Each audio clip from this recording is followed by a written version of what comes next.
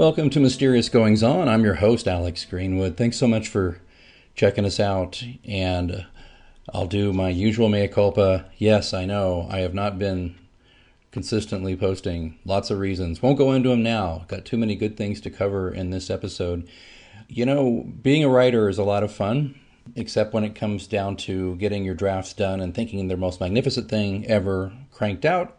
And then you ship it off to your editor, and he or she gently, or not so gently, lets you know, a lot of this is pretty good, but most of it's crap. And that's probably an exaggeration to a degree, but when I've had that happen to me, it's in retrospect been a really positive thing because the editor has often saved my bacon by, helping me restrain my flights of fancy and to bring the story in where it needs to be, and maybe even coming up with some good ideas to help me close some loopholes and make the characters grow a little bit more.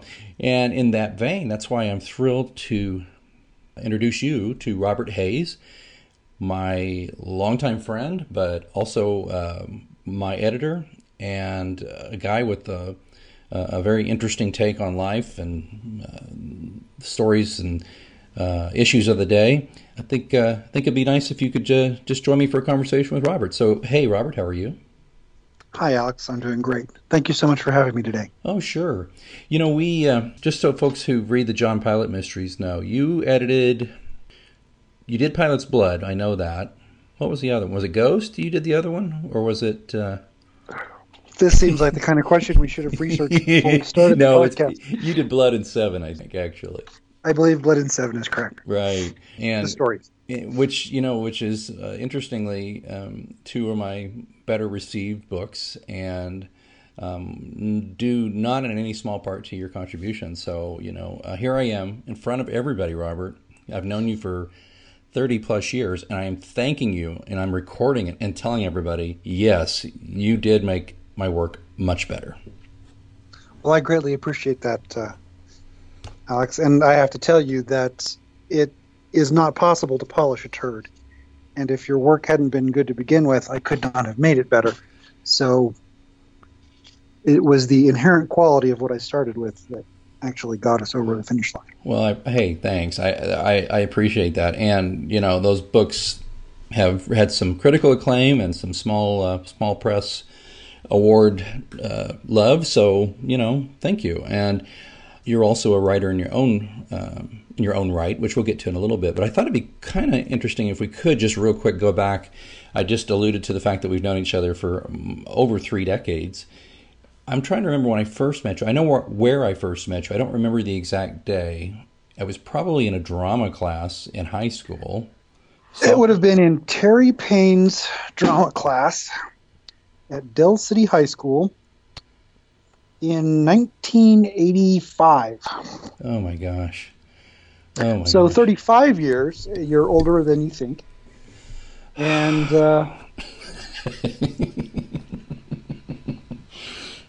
and I don't remember the exact moment we met, but I do remember meeting you. I believe you, Scott Bartley, and Angel Tyndall were sitting cross-legged on various desks in the drama classroom on the first day of class. Right. And I thought, who are these odd people? Right. Well, now, had you just come in? Was that your first year at Dell City, or were you at Dell City all 3 of your years? That was my first year at Dell City. I was there as a junior and as a senior. Was your dad military? My dad was in the Air Force. He was at Tinker. Okay. And that's where we met. Right. And I just remember you always had this, well, just just keeping up with you mentally was tough for me because you were very quick-witted and way more intelligent than me. There I go again. Look at this. You can use this in perpetuity, my friend, whenever you and I get into an argument. To balance things out, we should also reflect I'm also much better looking than you are. And you are. You truly are. Oh, God, I wish I was, sir. I wish I was. Oh, dude, it's all smoke and mirrors for me. But I remember we did a Dracula, which had that incredible set, and you were Jonathan Harker, and I was Renfield. I was the nut job eating flies, and you were the handsome young. You were terrific. Oh, well, thank you. Well, so were you. Oh, no, I was terrible. You were terrific. that was a fun play. I really enjoyed Do doing you that. do you remember that Mr. Payne like went all out and broke the budget and ordered the really cool sets and everything? Yeah, I remember working on the sets. In fact, I Yeah. think my carpentry and painting work contributed a lot more to the success of that particular play than my acting did. Because let me explain to your audience, Alex, that as an actor and as a dramatist, I am a fantastic writer. You were not bad by any means, and you I could know. remember my lines, and that's the most that you could say for me. I remember Terry trying desperately to coax some emotion out of me during the various, scenery chewing scenes that Jonathan Harker is supposed to, carry with his profound feelings for Mina or whatever the woman's name Was was. it? And he ended up having me turn to the mantelpiece and pretend to cry because that way at least no one could see his face. I did remember that. Oh, wow. Oh my God, I forgot that. It was years later that I thought about this. Says, wait a minute, he wasn't trying to make it. He was son of a bitch. Oh my God. Well, it went well, and it went so well that It when did. I did a student-directed version of Mice and Men, I brought you into that because I really wanted you in that, and you, we all know that your portrayal of Wit was the actual Clearly, the dramatic the focus, dramatic focus, right, yes, of the play. of the play.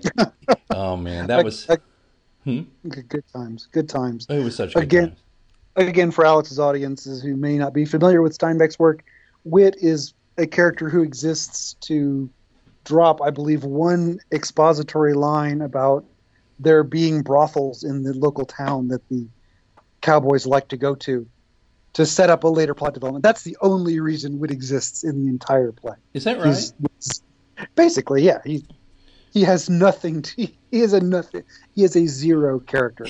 Well, you did a lot with that, and it was a good show. In fact, that show got me a full ride theater scholarship offer from a small school, which I declined because even then realized, my God, I'm okay as an actor, but I don't want to make a living at it or try to. This is too hard. I wouldn't want to do that. So, yeah, do something easier, like try to write or something. But well, so we met there and we kept in touch. You went on to, was it Oberlin? Is that where you I went matriculated? to college at Oberlin. I didn't graduate there. I did 2 years before the siren call of a woman who was having sex with me pulled me away, and I went to Washington, D.C., where we worked as office temporaries for a time, which was actually an enjoyable and informative way to make a living back then. I don't know if it is now. And from there, I stayed in Washington for a few years, did increasingly responsible work. Then we ended up moving to Washington State, and where I attempted a different college, Evergreen State College. Evergreen. Wow. Yeah. Make a go of it there because Evergreen is the kind of school where a motivated and self-disciplined person can get a tremendous education. And they market it to hippies, who, broadly speaking, don't tend to be highly motivated and self-disciplined people. Yeah. So I pretty much just screwed off the entire time. That's really when I started doing creative work and writing work as a way of making a living. I ended up going back. Well, long story short, I ended up in Washington State for about, 12 years or so. Worked at Microsoft for a while, became a computer programmer. Then got tired of that and decided for sure writing was my calling and my path, and I moved to Colorado, and I've been here ever since. It's interesting to me, and because sometimes you and I will butt heads about political things because you're much more conservative than I am, but you went to a couple of really liberal schools. Well, it's fair to say that I'm conservative in some senses. I'm also a very liberal person in many other senses. I would say that I use the word libertarian, and I definitively do not mean the political party, which is mainly populated by gentlemen with very large belt buckles, large gun collections, and an inordinate fondness for the gold standard. And I don't have any of those things. But I believe in, well, I'm reaching the age of cynicism, which, considering that I was born, my father is fond of saying that I was born 40 years old. Oh, I believe that. In terms of my, jaundiced view of human nature and the world. But I believe in human freedom. I believe in individual rights and individual freedom, which causes me to end up butting heads with a lot of people politically, because almost everyone wants to tell other people what to do in at least some areas of life. Mm-hmm. And I do too. I fall victim to the exact same temptation. It's the power fallacy. It's the belief that we can get other people to do things that they don't want to do. And you can, to a degree. I mean, you can incentivize behavior with money. You can incentivize behavior with the threat of punishment. You can hold a gun to somebody's head and say, do this or I'll shoot you. And that works pretty well, at least over the short run. But I am much more attracted to solutions to problems that involve letting people do what they want to do and trying to mitigate the negative consequences from that, rather than trying to control things and create systems where people have to do what they're supposed to do. You clearly don't believe that you can control human behavior. There is a saying that was, I believe, first formulated in the Harvard Psychology Department, Office of Human Behavioral Research. And it says, and I quote, "Human beings under carefully controlled laboratory conditions will do as they damn well please." Yeah, it's interesting that and I never really get mad like I used to with you about arguments. It's just, to me, life's too short. I'm getting to the age where it's like, I can't fix everything, and I don't necessarily want to impose my will, believe it or not, on other people. I do have very, very real beliefs and thoughts about how I think things should go and how things should run and how people should be treated. But I must confess that I often, it's so funny how insidious you can be about this kind of thing, because I will spout off an opinion, usually on social media or something, and you will come in with your surgical precision and take it apart. And the thing that I have to congratulate you on, though, is you are, I'm coming in on my hot rod, let's say, of idealism or whatever, and and by the time you're done with it, it's in pieces on the ground. But I'm not really mad that my hot rod doesn't drive anymore. You know what I mean? It's like you do it in a way, it's like, no, see, if you think about it, you don't say if you think about it, but you have a way of zeroing in on the thing.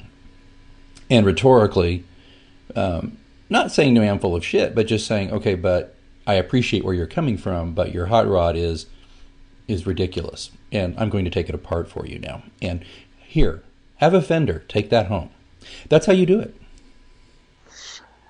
It's let's put it this way. I used to be 1,000 times more of an asshole than I am now. 1,000 is a good round number. Mm-hmm. Over the course of many years, I've made some progress on my own issues. So, for example, when we were 15 years old, if we had a political disagreement, I wouldn't be probably coming at you from a point of view of us having a political disagreement. I would be expressing my resentment over something that had happened in an unrelated context, or my feeling of inadequacy compared to you in some area that might, be tangentially connected to what we're talking about, but not really. Right. I won't say that I'm over that, but I'm no longer 15 years old. Yeah. and I've gained I've gained the normal amount of insight that if someone isn't a complete moron, they pick up over time, a few insights as life goes on, as they hit the same brick wall over and over and over again. Eventually, a connection is formed in their brain of, if you see something big and red looming up, perhaps you should put on the brakes and not accelerate. Right. Perhaps not charge into the wall. Perhaps look for a door. Right. Well, and I've learned that much. You have, and I just wish, in a macro sense, the nation could be more like that. Oh, yes, because what we need is for the world to be more like me. Oh, well, God. we certainly need people to be more thoughtful and to be more respectful of each other's opinions. Whether you're muttering under your breath, Greenwood's such an idiot, while you're typing a nice response, the point is you're not saying to my face, or so to speak, you're an idiot. You know what I mean?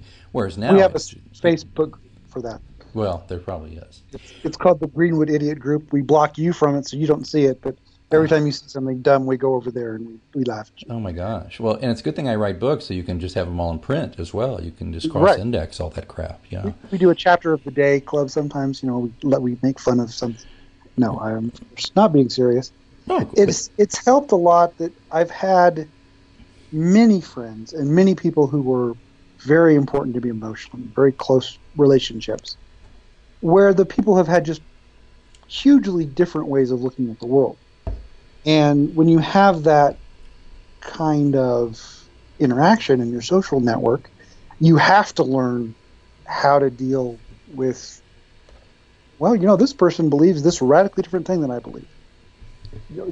But I love them, and they love me. So either we throw away love, and God help us, there's not enough love in the world that we can afford to throw it away. Right. Or we learn to respect one another and try to figure out, maybe they think that way because they've had different experiences than I've had. Maybe they think that way because they know something that I don't know. Maybe we can reach an accommodation or an understanding rather than you're a fascist, you're a libtard, you're a right. Name-calling battle. Which would just be lovely right about now with everything. Well, kind of moving forward, so you settled where you settled, and you started your company. And can you give us a little thumbnail about that? What kind of work did you do? Types of clients, that sort of thing. Gosh, in the beginning, I got a writing job for a marketing guy who was doing an asbestos-related project. And when I was working in those temp jobs in Washington, D.C., one of the temp jobs I had was at an occupational medicine firm called Chase & Associates, where they did asbestos screenings, mesothelioma screenings for occupational health workers, or for occupational health medical, an occupational health medical firm. There we go. And so I learned in the process of in that job, I learned a bunch about asbestos and a bunch about mesothelioma, because that doctor, Dr. Chase, wrote a monograph about asbestos, and I typed it up. I was the typist. Well, when you type something, you tend to read it. Mm-hmm. So I read this, 200-page monograph about asbestos and mesothelioma and how it all connects together and the history of it and all these things that have happened. And he edited it, and this was a major project for him. So I didn't co-write it in any sense. I contributed nothing other than the typing and some grammatical changes. But I ended up learning all of this stuff about asbestos and mesothelioma. So this guy comes along and he wants thousands of articles written about, surprise, asbestos and mesothelioma for law firms who want to attract customers who have been victimized by the asbestos industry. And well, here I am with this, amazing knowledge base that no one else has, because very few people have typed up monographs about asbestos and mesothelioma. So I take the job for him, and I made, probably $100,000 over a 2-year period writing articles for this guy. And we ended up writing a book. So that's where it started. That was the first client I had and the first actual writing job I did. And from there, that led me by word of mouth to just doing all kinds of stuff. Articles for auto parts places, small businesses doing their websites, just all kinds of freelance. Pay me $1 and I'll write you some words kind of transactions. And you now, when you started working a little bit on my side of the street with the writing, with was I one of your first fiction clients for a novel, or did you have others? Or We had done a couple of fiction. Fiction is a lot harder than nonfiction because, generally speaking, people who are doing nonfiction projects, they know what they're doing. yeah, They might not be great writers, but they know what they're talking about. The asbestos guy knew what he was talking about. He wasn't a great writer, but he understood how things work. So, fiction, and I say this with love towards all my clients, 90% of the people trying to write fiction are terrible. They're just frankly terrible. And there's nothing that you can do for them because the problem is they're not literate. They don't have the ability to write a story. And I hopefully that this will not come back to bite me in the ass as all my fiction clients say, what? And fire me. But I can't work for those people anyway. But they make the marketplace very crowded with, frankly, garbage. oh yeah, Your book was terrific. When you get that 10%, the 10% who actually can write, and they just need a little help with their pacing, or they're a little too close to the story, yeah, or as in the case of you, I would say they're a perfectly good writer, but they're aware, hey, if I have somebody else take a look at this and make a contribution to it, it will be better than it was when I created it. It will go from good to great, or from great to super great. Well, I appreciate that. I think Stephen King said that if you can't really teach people how to write. If you're you can go to school and you can do things. He says, and if you're average, you might be able to get to be good. And he says, if you're good, you'll probably never be anything more than good. That's kind of where I feel like I am, because I know I'm not great, but I know I'm good. I'm good enough to hold people's attention. But I got to confess, seriously, when I first asked you to do my book, I was nervous as hell because you are not a guy to mince words, and you'll spare my feelings a little bit. But I know you. If it had been total garbage, I think you would have been like, I think you would have said something like, "Hey, you know what? I am really slammed," or I don't. Maybe I'm wrong. I don't know how you would have said it. What if you'd gotten that manuscript and thought, "Old buddy, but still," what would you have said if it was not something you wanted to work on? Just no, or Honestly, I would have told you what I would tell any client. I would have said, well, in your case, I'm having a hard time envisioning because your work was good. So, oh, well, thank you. and actually, I think you sent me a chapter first, right? You didn't just send me the book; you sent me like a chapter because I wanted to see. You were asking for a quote, and so I needed to see. Well, is this going to be a 6 hours per page thing where I'm totally rewriting his book, or is this going to be 5 minutes per page because it's already great and I just have to fix a couple of typos? Polish it up. And you sent me a chapter, and the chapter was good. I was like, okay, great. And I was relieved because I didn't want to have that conversation of, buddy, as a writer, you're a great PR guy. Well, you were up there with my late grandfather, who you have some familiarity with him as well now. You didn't know him, but who wrote for 50 years, and there was when a writer tells you when you're young and impressionable you can write, and even if it's your grandfather who, he was enough Right. of a pro that he would not have said to me, oh yeah, he would have been encouraging, but he certainly wouldn't. I'll just never forget the time he read something of mine and he said, yeah, you got it, you can do it. And I mean, that's all he said. Mm-hmm. You know what I mean? And it wasn't like, here's your crown, Prince Valiant, put this on. It was just, hey, yeah, you can do this, so keep working on it. That was the beginning. I think if he had just been kind of like avoiding me about it or not said anything positive or just said, well, there's, you know what I mean, did some grandfatherly thing, or worse. Hey, let's get some ice cream. Yeah, or worse, came around and was completely, putting too much syrup on the pancake, I would have known that too. So when you came back and were like, yeah, I think we can do business, this looks fine. And I was tremendously relieved and glad because the notes you gave me for Pilot's Blood were really exceptional, and you also did such excellent work with Pilot 7 on those short stories, and I believe I give you some credit in the acknowledgments for Pilot's Rose. You didn't edit that one, which we'll get into in a minute.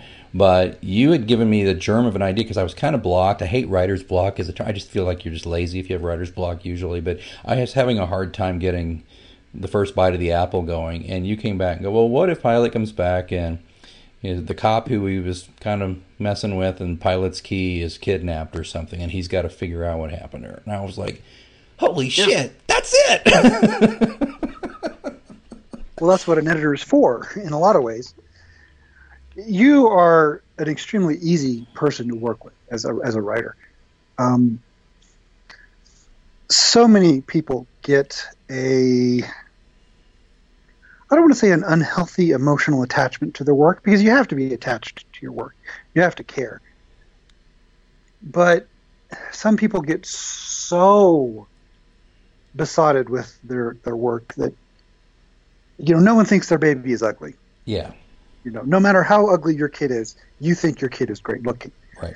But there are some parents who take, their child who frankly looks like Winston Churchill and a turd were merged genetically, and they think this kid is going to win beauty pageants. And you're like, I hate to break this to you, man, but that's hormones talking. Your kid is ugly, and they're not going to be the next William Shatner. They're not going to be this gorgeous hunk of sex machine ever, because they're ugly.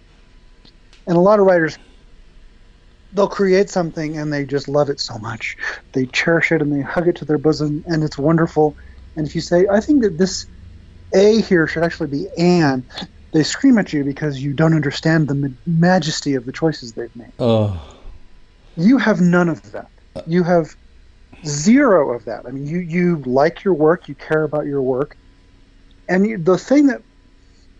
the incident that occurred that made me know that I would be able to work with you and I could edit anything you ever write and be able to get along just fine, was when you had Pilot getting into a fight in a bathroom, and I used a phrase that you weren't familiar with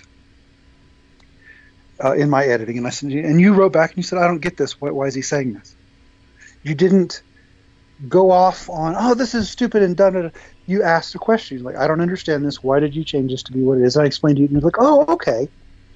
But then the way you would ask the question made me realize that actually my change wasn't a good change, and we changed it back.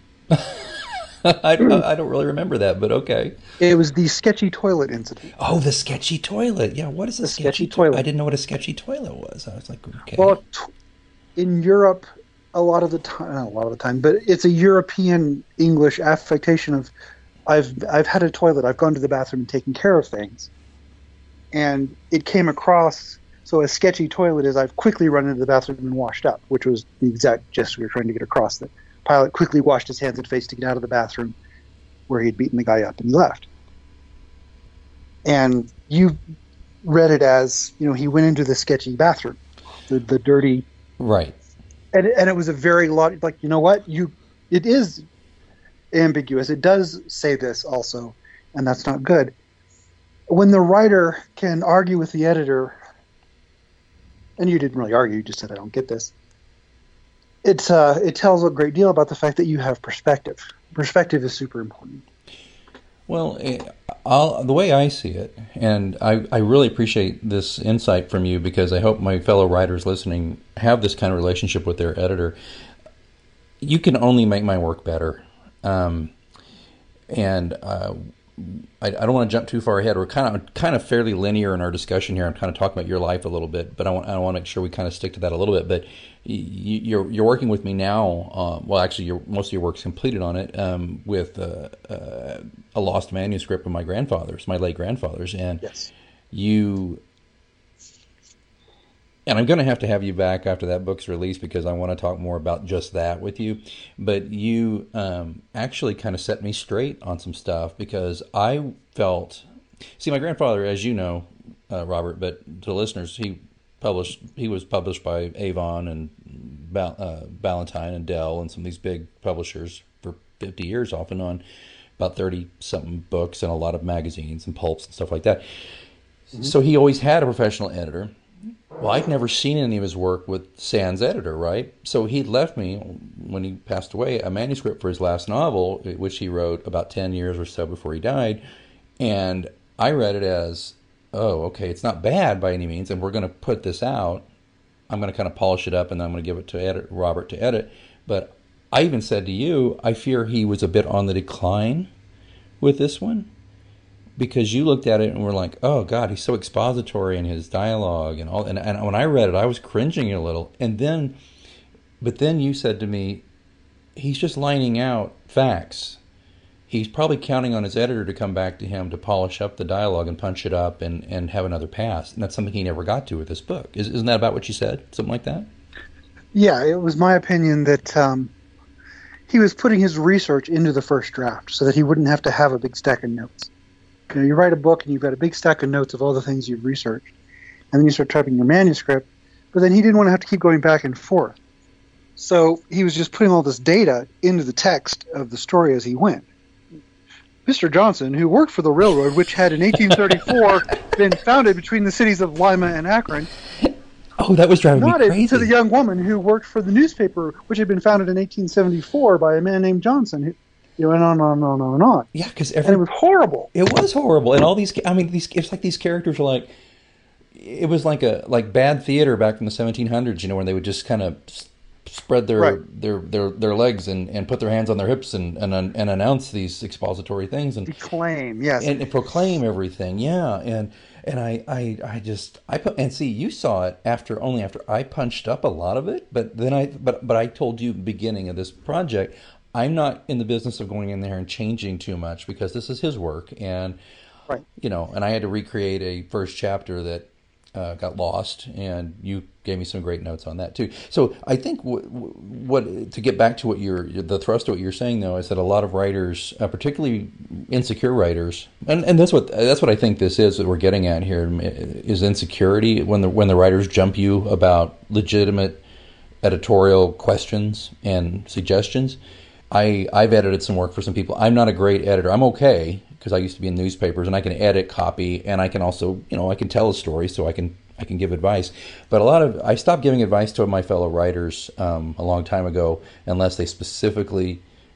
I have this great relationship with another writer, Jason McIntyre, where we can look at each other's work and not get into this, you know, turf battle, pissing match kind of stuff. But most writers I work with otherwise who ask me to look at their stuff, it's just what you talk about. They're so protective of their baby, ugly or not, that it's just like, you're not listening to me anyway. Why am I bothering to do this for you? If all you want me to do is tell you, oh my God, you're brilliant. Well, I mean, I guess I could, but I don't think it's wasting my time and not doing you any favors.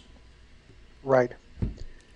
Writers have a structural problem, which is that writing by its nature is a solitary business. There are no group writers. There are no, well, that's not entirely true. Comedy shows on TV have groups, and that actually works pretty well. The writers' room. But narratives, but narratives, a storytelling thing, generally speaking, has to be done in a solitary fashion. Even writers who work together usually end up handing off the thread. You write a chapter, I write a chapter. You write a chapter, I write a chapter. Because for writing, you go sit down in a room with the door closed and no distractions, and you and the keyboard have an essentially masturbatory relationship where you're all by yourself and you create something. And that's just the nature of the beast. The problem with that is that since you don't have to work with anyone, you never are forced to develop those social skills that people in other lines of work have to develop. You know, you can't do that and be a chef. You can't go into the kitchen alone and create greatness and ignore all the people around. It won't work. Other people have to work with you. You have to have a collaborative process. So you have to build collaborative skills. Pretty much every job on earth has to build collaborative skills or that it just doesn't work. Writers pretty much don't have to do that. You can be a great writer while being an absolute garbage fire of a human being. Harlan Ellison. Oh. I don't think he was a dumpster fire. No, he wasn't a dumpster fire of a human being, but he was extremely difficult human being. Oh my God, he was, yeah. And if he had been the manager of an Office Depot, then at the age of 25, he would have learned how to not be such a difficult human being because he would have had to. Right. But as a writer, he didn't have to. And human beings are lazy. What do? We do the things that we have to do. Yeah. Do we do anything more than that? Maybe Jesus did, but most people don't. It's the path of least resistance. Everybody takes that. Right. And behavior. At most, you'll see someone who's really motivated and really wise will, go out of their way to try to be a little bit less of a piece of garbage. And that's you see that and you're like, wow, what a great guy. He only robbed those people. He didn't rob, sodomize, and murder them. He really stepped up. Oh, so you're writing and editing. You're running your business. You're doing well. Well, for a certain value of doing well. Yeah. And so what goes on next? What happens? Well, I got married. Big mistake. I'm delighted to have the daughter that I have. She's a wonderful person, so I would not change anything. But I should not have gotten married. I was not ready for marriage.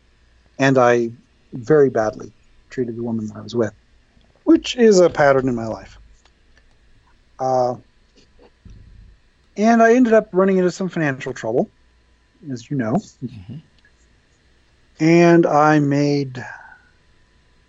used to say I made the stupidest decision of my life, but I've subsequently made worse ones, so I'm not really sure where it stands in the rankings as of now. But as of then, it was the stupidest decision I made in my life. We ran into some trouble, and we were in danger of losing the house. They're going to be foreclosed on. And instead of asking for help, I decided in my impeccably brilliant way that robbing a bank would be the solution to the problem. Get the money that I needed to pay back the house and get out of this little hole that we had dug. I won't go into the complexities of why we were in the hole. I'll say that it was largely my fault. Other people had some contribution, but it was largely my fault. So I went up to Denver. I did a lot of research, actually. And actually, to give you some context, probably the year before this had happened, we had been in financial trouble, and we'd gone in and out of financial trouble. And a lot of that was the nature of the freelance lifestyle. Sometimes you've got great clients and you're making all kinds of money, and sometimes there's just not, the doorbell is not ringing, the phone is not ringing, the email inbox is a desolate wasteland with tumbleweeds rolling by. And so we kept going back and forth. We'd be up a little bit, then we'd be down. We'd be up, we'd be down. Then we were down for a while, and as I said, we were going to lose the house. It's going to go into foreclosure. So over the course of this year, while feeling desperate about a lot of things, I had started doing research on how can I make several $1,000s quickly without doing any work. And, well, it looked like robbing a bank was a great idea. Huh. A lot of people get away with it. It's easy. And it's quick. And you get cash. It's not like stealing a car where you then have to go find someone to buy the car. You've actually stolen the thing that you needed. It's right. Very direct. John Dillinger was once asked, why do you rob banks? That's where the money is. That's where the money is, yes. It makes it very simple, Can I stop you for a second? So your research indicated that people got away with it. Well, the overall clearance rate for bank robberies is about 80%. Are you serious? What clearance rate means someone is caught and convicted. So, for example, homicides, the clearance rate is in the 90% range. Generally speaking, if someone gets murdered, they find out who did it, and that person gets caught, and that person goes to jail. Generally speaking, there's some exceptions, but it's a very serious crime. They take it very seriously. They put the resources in. They catch the person. Shoplifting has a clearance rate of probably 2%. For the most part, you can get away with shoplifting all day long. Had I been rational, I would have shoplifted 100 times and paid the mortgage that way, if I had to do it via crime. But bank robbery, the initial rate is something like 50%. And over time, more people get caught because they do multiple robberies. And an MO gets established and they start seeing a pattern, they know where to look. But very few people, not very few, but it's a crime where you can get several $1,000s and you've got a reasonable chance of walking out of the bank and not being caught and actually even getting away with it. As, of course, you already know the answer, the end of this story. I didn't end up getting away with it. I got caught. Now, can I just stipulate here, and you didn't threaten to hurt anybody? Oh, no. No, part of the research I did, well, I'm a relatively nonviolent person to begin with. Right. When I was doing my research, I discovered that, generally speaking, banks are train their tellers to cooperate with robbers, to give them what they ask for, to not put up any resistance, to not do anything that would require you to threaten them with a weapon. In fact, using a weapon in a robbery in most places more or less doubles the severity of your penalty if you are caught, while not getting you any extra money. So there's no point in taking your gun on a bank robbery. If you're doing what's called a note robbery or a drawer robbery, where you're going up to a teller saying, "Give me the money," taking the money and running away, having a gun is not going to increase your chances of success at all, but it does greatly increase the penalty if you are caught. So there's no point in doing it. So as a rational person, I didn't take any kind of weapon. The first robbery I did, I went in to the Great Western Bank on 18th Street in Denver, and I walked up and I handed them a note. And the note said something along the lines of, "Give me all your money, please." And they gave me the money and I ran away. I robbed another bank about 4 days later because I didn't have quite enough to pay the mortgage payment. Again, that was the reason for the robbery in the first place, was catching up on the mortgage. So I did essentially the same thing there. I think I wrote the note on an envelope and told them to put the money in the envelope so that I would then have the note with me. I wouldn't be leaving behind physical evidence. See, kids, as you practice things, you get better at them. Oh, my gosh. Then I thought I'd gotten away with it, to tell you the truth. Because I got away, I left, went back to Colorado Springs, took the money to my bank, deposited it, wrote a check to the mortgage company, sent the check off, and, hung up my hat as a bank robber, thinking I had successfully weathered the crisis. Then I would say it was about a month later, maybe 2 months, there was a knock on the door, and a Denver County or a City of Denver police detective and an FBI agent were standing on my front porch. Oh, boy. And, of course, my heart sank. And I went outside. And they said, "Mr. Hayes, we think that you robbed this bank in Denver." 2 of them, actually. I said, "That's crazy talk. What are you talking about?" That's insane. Now, I should say, at the time I was married, and I had a very distinctive wedding band, a large titanium. Oh, jeez. That I wore all the time. One of the things I'd forgotten to do, I really messed up the first robbery, but one of the things I forgot to do was take off the wedding band. I went to another city to do the robbery on the assumption that this would help me get away with it, that they would be looking in the wrong place. 60 miles, from my home. But then when you wear something that's distinctive, that kids listening at home, that messes up the plan. So you don't do that. Oh, my God. So he shows me a picture. Says, "Here's a picture of you, at the teller's office," and he hands me this folder, and on the front of the folder is this picture of my hand, close up of my hand with the wedding band. And I'm holding my hand with the same wedding band on this picture. So literally, you're looking at the two. I'm sorry to laugh, but that's cool. It's funny. And so I see this, and I kind of move my hand under the folder, and he looks at me and says, "Mr. Hayes, I already saw the ring. I already know that it's you. You're not going to be able to trick me here that I know that it's you." The FBI agent, in the meantime, is saying nothing. He's there for the ride. He's the FBI has jurisdiction over all bank robberies. Because that's a federal, right? It's a federal crime. Usually they kick it back to the state unless you are John Dillinger. Oh, I didn't know they did that. Yeah, they do. The states generally do the prosecutions because the FBI's, they're busy. Oh. So I ended up saying, well, no, it wasn't me. Are you here to arrest me? He's like, no, we're still collecting evidence, but we'll probably come back in a week or so. Jeez, really? Okay. So I went back inside and had a wonderful conversation with my wife explaining what had happened. She was super, super excited and pleased.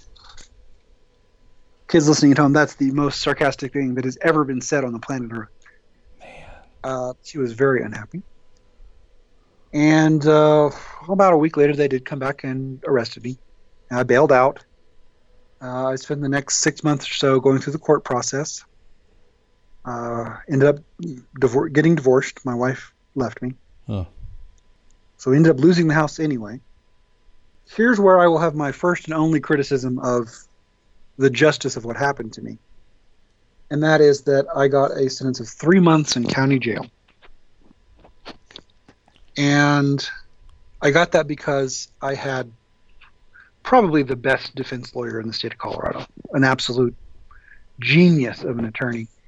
And also it was a first offense, and I was middle-aged. And they knew that I had done it for the mortgage, so it wasn't me stealing money to go buy drugs with it. It was a man trying to save his house. Blah, and blah, you didn't threaten anybody. Didn't threaten anybody. So I ended up doing a 3-month sentence, of which I only did 2 months. Wow. And most of that 2 months I actually did on work release. I got to be honest. When I heard you were out, I was flabbergasted. Yeah. And I criticized this in that maybe if I had gotten a real sentence the first time, I can't believe I'm going to have to say these words, maybe if I had gotten a real sentence the first time, I wouldn't have done it again later. Is right. So right. But I didn't. I got a very light sentence and thought, oh, I got away with it, essentially. Because in essence, I did get away with it. I did 2 months in county jail, most of which I spent doing work release. So literally, I would leave jail in the morning, go to my office, work all day, and then go back at night to go to bed. So as go, this is about as close to nothing as you can get. In fact, my lawyer did tell me if the teller at one of the banks had not complained about the leniency in the process, I probably wouldn't have done any jail time at all. My lawyer had successfully gotten the DA to agree to a deferred prosecution, meaning that they don't prosecute unless I do something bad again. I essentially go on probation. Yeah, reoffend, right. Reoffend. But the teller was very unhappy, and I can't blame her at all at that proposed settlement and raised a stink, and so they had to give me some jail time. So they gave me very little, and then I was on probation for 2 years. And I essentially spent those 2 years getting away with stuff, lying to my probation officer, starting to use drugs, running around with women of ill repute. This is post-divorce. And just in general screwing up. And at the end of that 2-year period, where I pretty much just spiraled down the whole time, I ended up robbing another bank. This time it was to buy drugs. And I got a 4-year sentence that time. Whew. Yep. It's safe to assume, okay, I would think this, the first time was desperation. The second time, you just were not clear-headed at all. The first time was desperation plus stupidity. The second time was... Yeah, I wasn't clear-headed. I mean, I don't want to say that in a way of make an excuse or anything. Not responsibility or making an excuse, no. But yeah, I was in a very bad place, and I seriously missed it. Well, and this is one of the ironies of this, and as your friend, I think if I chuckle a little here at this point I'm getting ready to make, you won't be mad at me because we go way back. But in between these two things, you wrote a book called Stay Out of Prison. A practical guide for avoiding incarceration. Available at Amazon.com. Yes. for a very reasonable price. I mean, you got to get the Corey Aransky, and you two wrote this book, and I've read it and I've reviewed it. It's a wonderful book, and it's so smart, Thank and you. it's. If only I had read it. I was gonna say, dude, you talked earlier. If I typed all these pages about mesothelioma, then I learned all this stuff. Well, did you type any? I'm sorry, I had to do that. I'm sorry.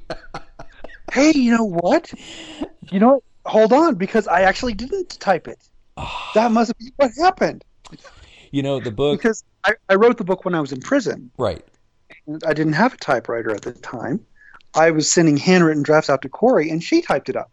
So Corey knows all the things about how not to go to prison, but I don't actually know them because I didn't type them out. Well, that must explain. But this That book, explains. it came out in 2015, and it is on Amazon.com, and we'll put a link in the show notes. This is a great book, whether you're just fascinated with the criminal justice system, as I am, or Robert's story, which is interesting too.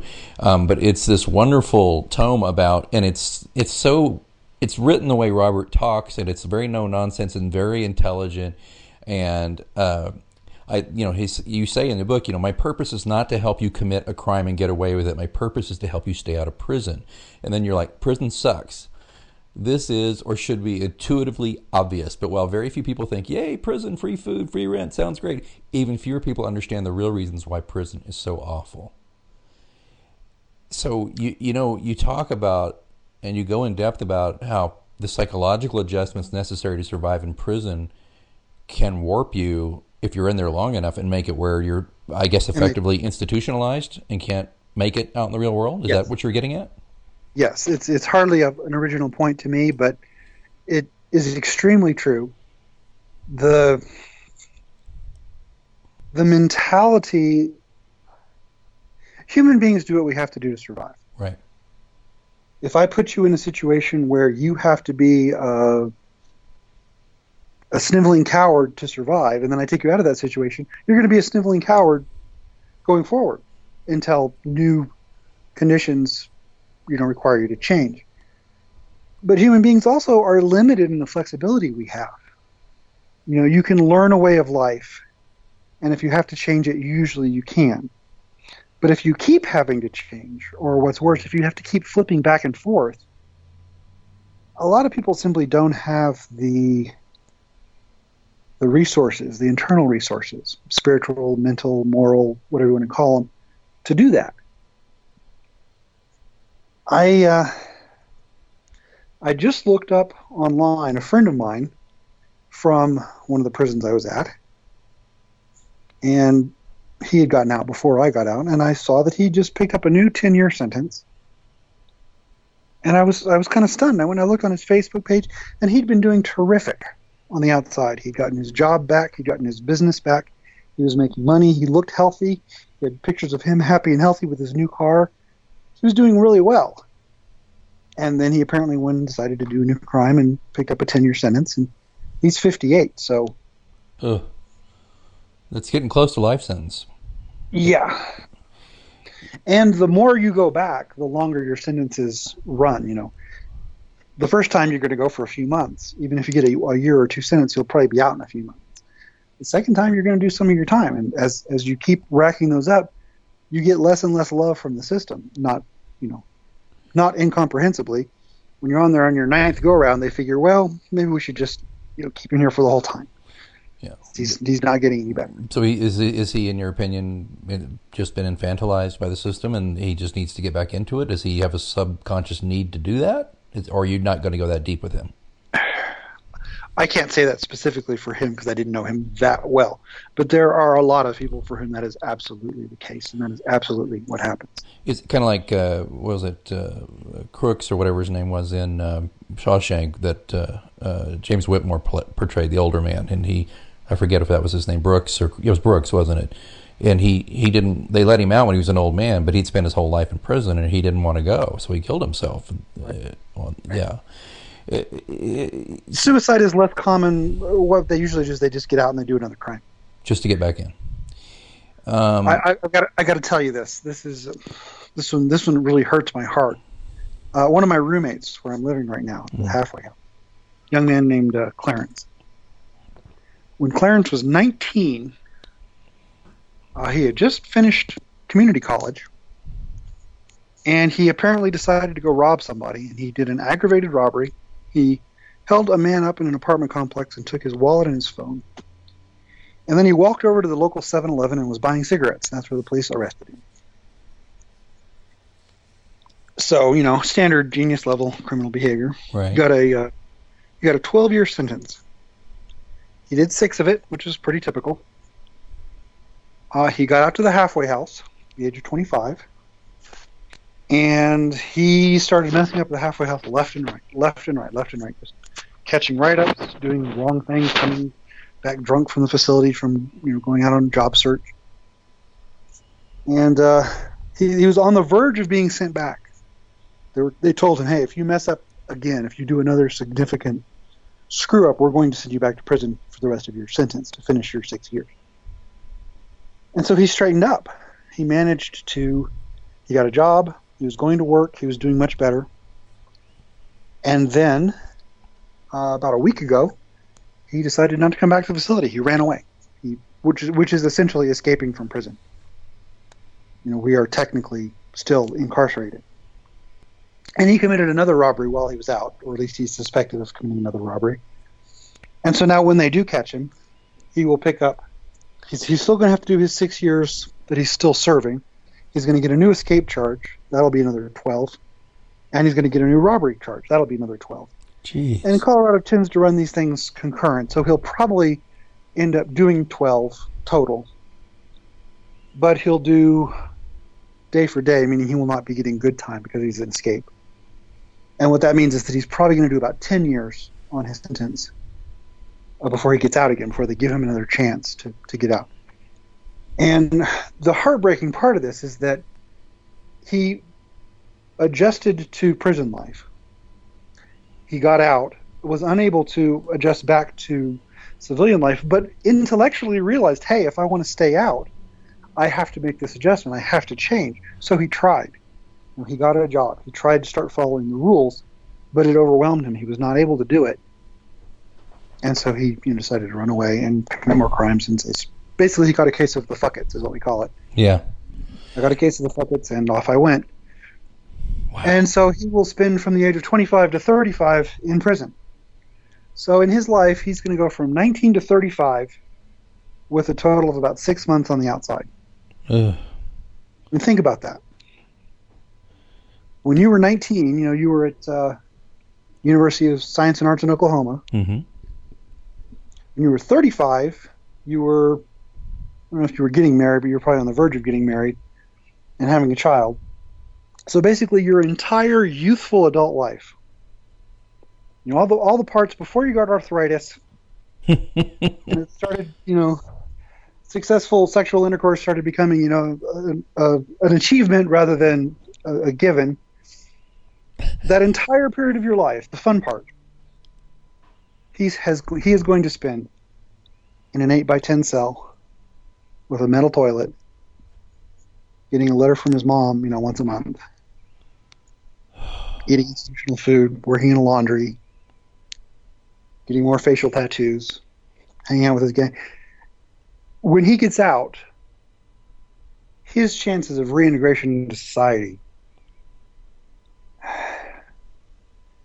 I have a personal, deeply held moral belief that there's no such thing as an unredeemable person. There's always a chance. There's always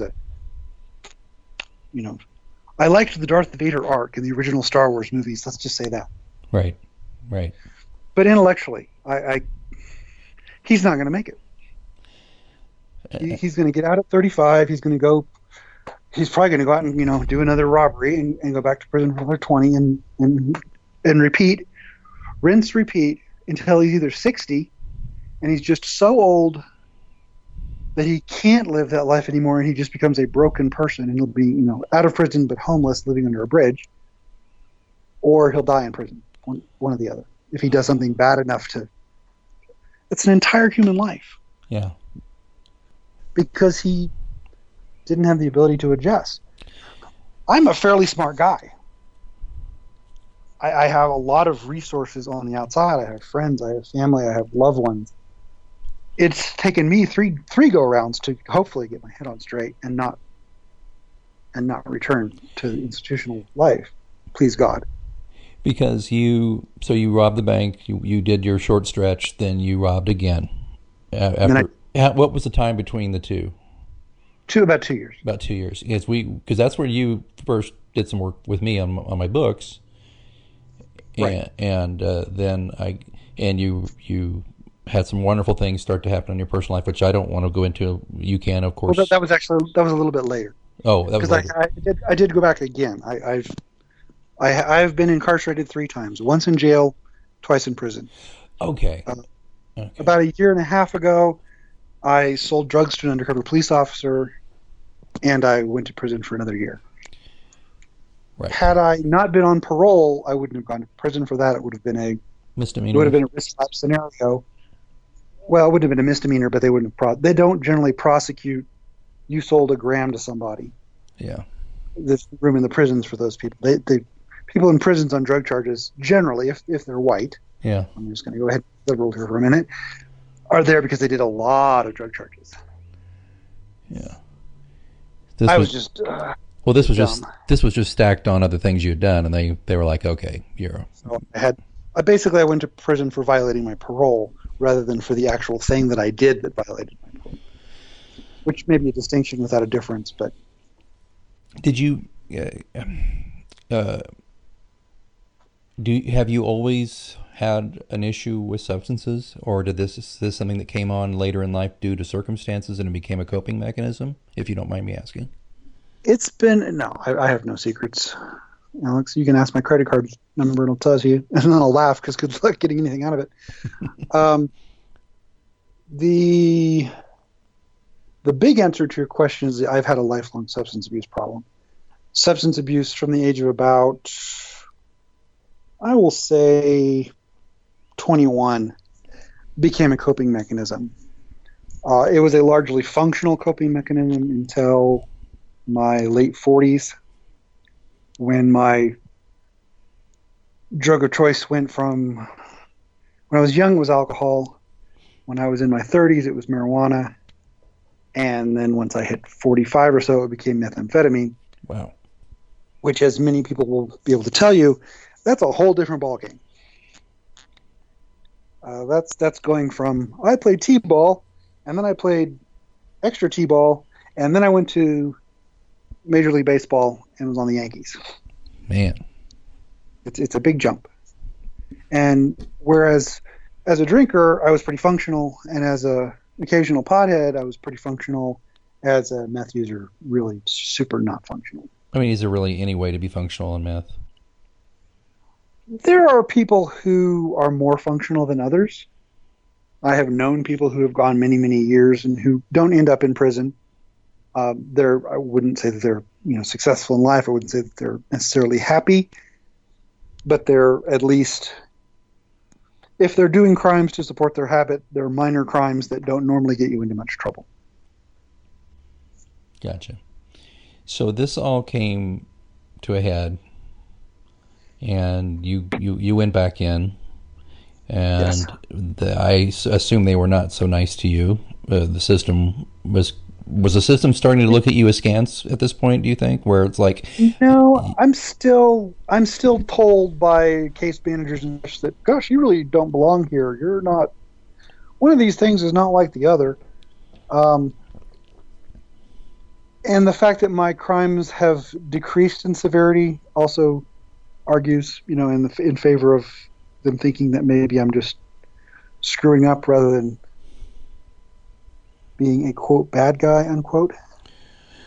Going from, usually the progression is you sell some drugs, then you sell a lot of drugs, then you rob a bunch of people while selling drugs, then you shoot someone. My progression went, I robbed some people and then I sold some drugs. right? So hopefully my next crime will be jaywalking. Well, with that bicycle of yours, you may. I will get a municipal ticket and pay the $200 and go about my business. So are you, where we could of course go for hours, and we've gone along here at time, but so where, just to kind of broaden the view again on this, the more macro, where are you now then? Living in the halfway house. I will be at the halfway house for another 2 or 3 months, I would think. It's going to depend on actually me being able to find a place to live, but I will be eligible to leave the halfway house in 2 or 3 months. And at that point, will you still be At that point, I will be on parole for about 1 more year. and that means regular visitation or discussions with Right. the parole officer? Is that in person every time? Yes. Generally speaking, I don't know exactly how often because there's a wide range the way they handle it, but I could have an appointment every 2 weeks or an appointment every year. It really depends on how severe they decide my risk of reoffending is. Yeah. Most likely it'll be once a month where I go to the parole office, see my parole officer. I'll have a couple of urine tests a month probably because I had a drug crime to make sure that I'm not using. And if I'm behaving myself and not getting high, then I'll quickly proceed off parole. And I think it's a little bit complicated. I don't want to bore your audience with it, but effective March of next year is when my year of parole would start. And the year will actually be up in about 9 months. So basically, at the end of 2019, I will be off parole. God willing, and the creek don't rise, and I don't go rob another bank. Which I'm sure you won't. And are you in a program too to help with your substance issues? If I may ask, is there something that's helping you cope with that? How long do you have, buddy? Let's say that the in Colorado, the halfway house environment is not super conducive to recovery. There are classes. I'm in a class. I go to the class once a week. So far, of the 4 classes I've had, we've spent 3 of them watching the movie 28 Days with Sandra Bullock. Excellent actress and very attractive woman. Yeah. Which is about recovery, so in that sense, it's kind of good, I guess. I guess. But they don't do much for you, no. Do you have to avoid triggers? I know in your book you talk about when you get out from jail, avoid people who are going to help you reoffend. You know, if you have a Yes. substance problem, you obviously don't go sit around a bar. You don't hang around with heavy drinkers and people who want to use in front of you. Those people are off limits, right? That's one thing. Yes. That is a critical thing. Having what we call pro-social friends, a network of sober people that you hang out with and spend time with who are doing positive and productive things is incredibly important. It's funny. When I got out last time, Mm-hmm.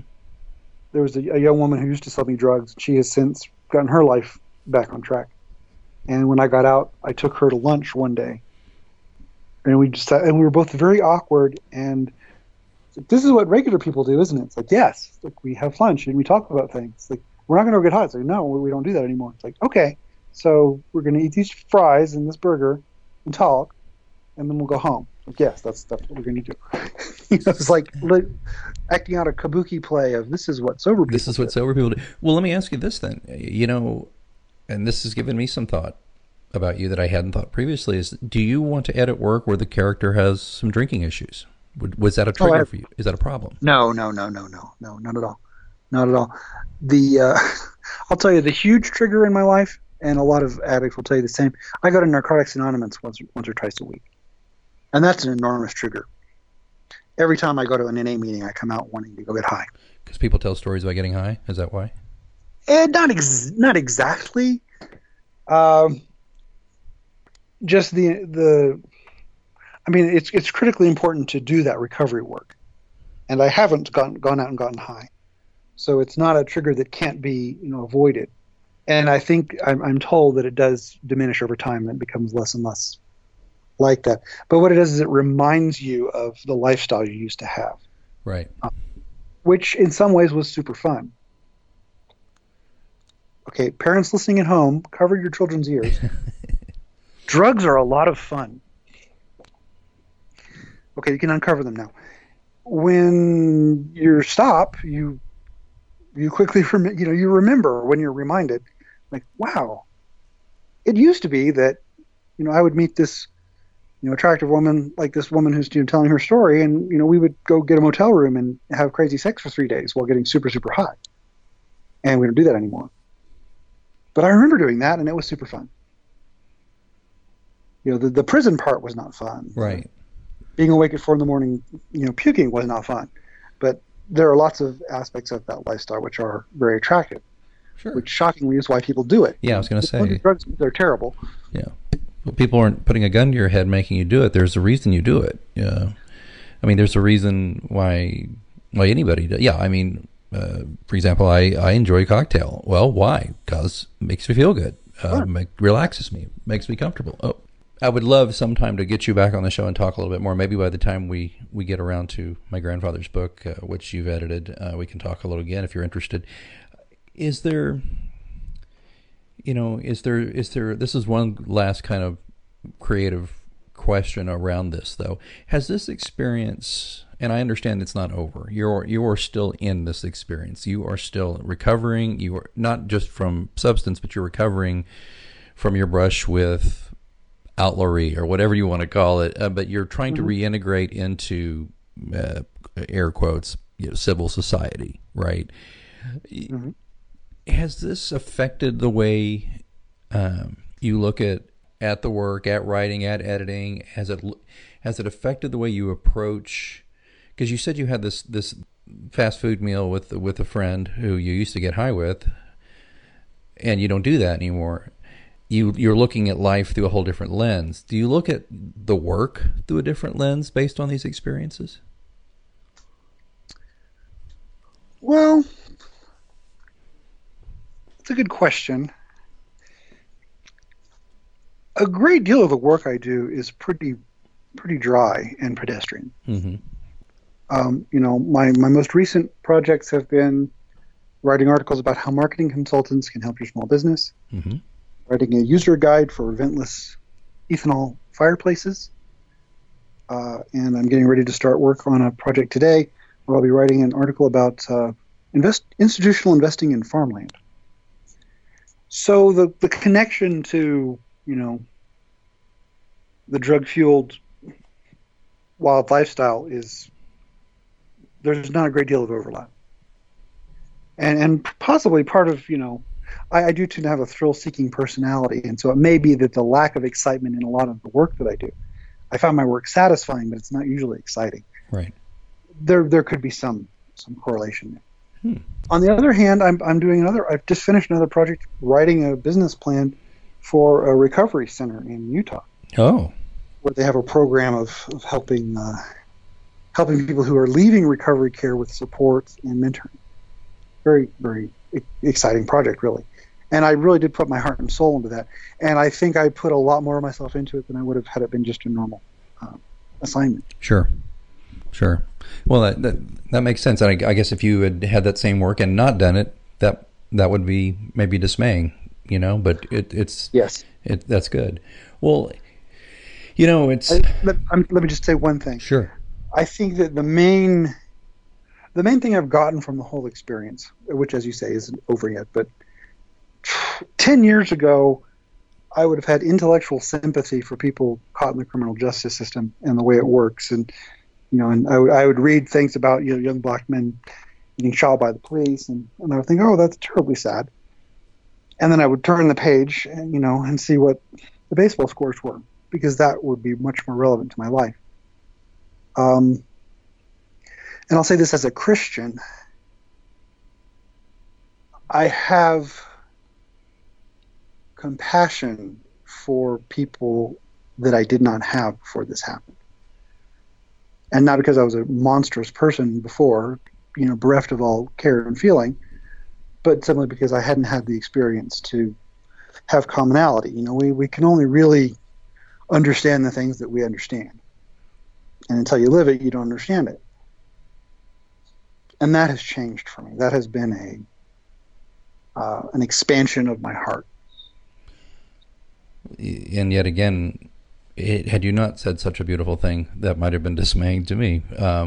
But I can see why it would be very easy to close your heart after all that you've been through. But, I've always... there's a reason you and I have kept in touch, and I mean, I haven't seen you I haven't been in the same room with you in decades, but we have always kept in touch through social media, and I love working with you. I respect you so tremendously, but I can still remember back 1985 when I met you, just thinking, I like that guy. That's a good guy. Yes, he can be annoying. Although when we did the underground newspaper together in high school, I could think. Oh my Lord! Do you remember the Eagles edition? Oh, you just set the Wayback Machine. Yeah, man, I cannot think of a better partner in crime. I mean, you were so up for it, and getting hauled into the principal's office and all that. But it was fun, such fun, and you're good times. You know, listen, for what it's worth, I think you're a hell of a guy, and I think that you have everything it takes to live your life the way you want to live it. And I'm pulling for you, my brother. Pulling for you. Well, I appreciate that very much. If you would come to a reunion every once in a while. Are you going to? Really? Are you serious? Well, I went to the 10-year, and I skipped the others. But are you going to go? If you go to tell you what, if there's another one and you're going to go to it, let me know, and I'll work it out. And in a couple of years when I'm allowed to leave the state, you're a 6-hour bus ride away. It's not like I can't get over there and come say hi. Well, there you go. Or I can definitely come say hello to you once you're out of your current digs, and we can say hello that way, and that'd be great. The rules of Colorado Springs, you don't want to do that. Okay. They would feather you at the border. They and say, MAGA? You'd be like, what? Then get him. We've been talking to my good friend and my editor, Robert Hayes, author of Stay Out of Prison, A Practical Guide to Avoiding Incarceration. But again, most importantly to me, my dear friend who I have known for, 30 plus years. And 35, thanks. He's always better at math. 5. Way better at math than me. 50 now. And we're going to continue to work together. And you know what? I suspect he'll be back on this show because I'd love to have Robert back when we talk about Big Cabin and other dispatches from the West. Yes. Yeah. So, and Robert, if they want to get a hold of you, if they need somebody to do copywriting, editing, anything like that, how's the best way to get a hold of you? Best way to get a hold of me is to send me an email. My email address is DOCROCKET. That's DocRocket@gmail.com. Yeah, and he's always up for spirited banter as well, I'm sure. Robert, thanks so much for being on Mysterious Goings On. We'll circle back around to you soon, okay? I can't wait. Right. Thanks again, Alex. You're welcome so much. Until next time, keep reading. It's a great time to get a great deal on a new car when you get approved for an auto loan from PenFed. Our Powered by True Car rates are as low as 1.39% APR on new vehicles. Finance for a longer term to lower your monthly bill. Plus, take up to 60 days to schedule your first payment. Join PenFed and together we'll keep you moving forward. Anyone can apply.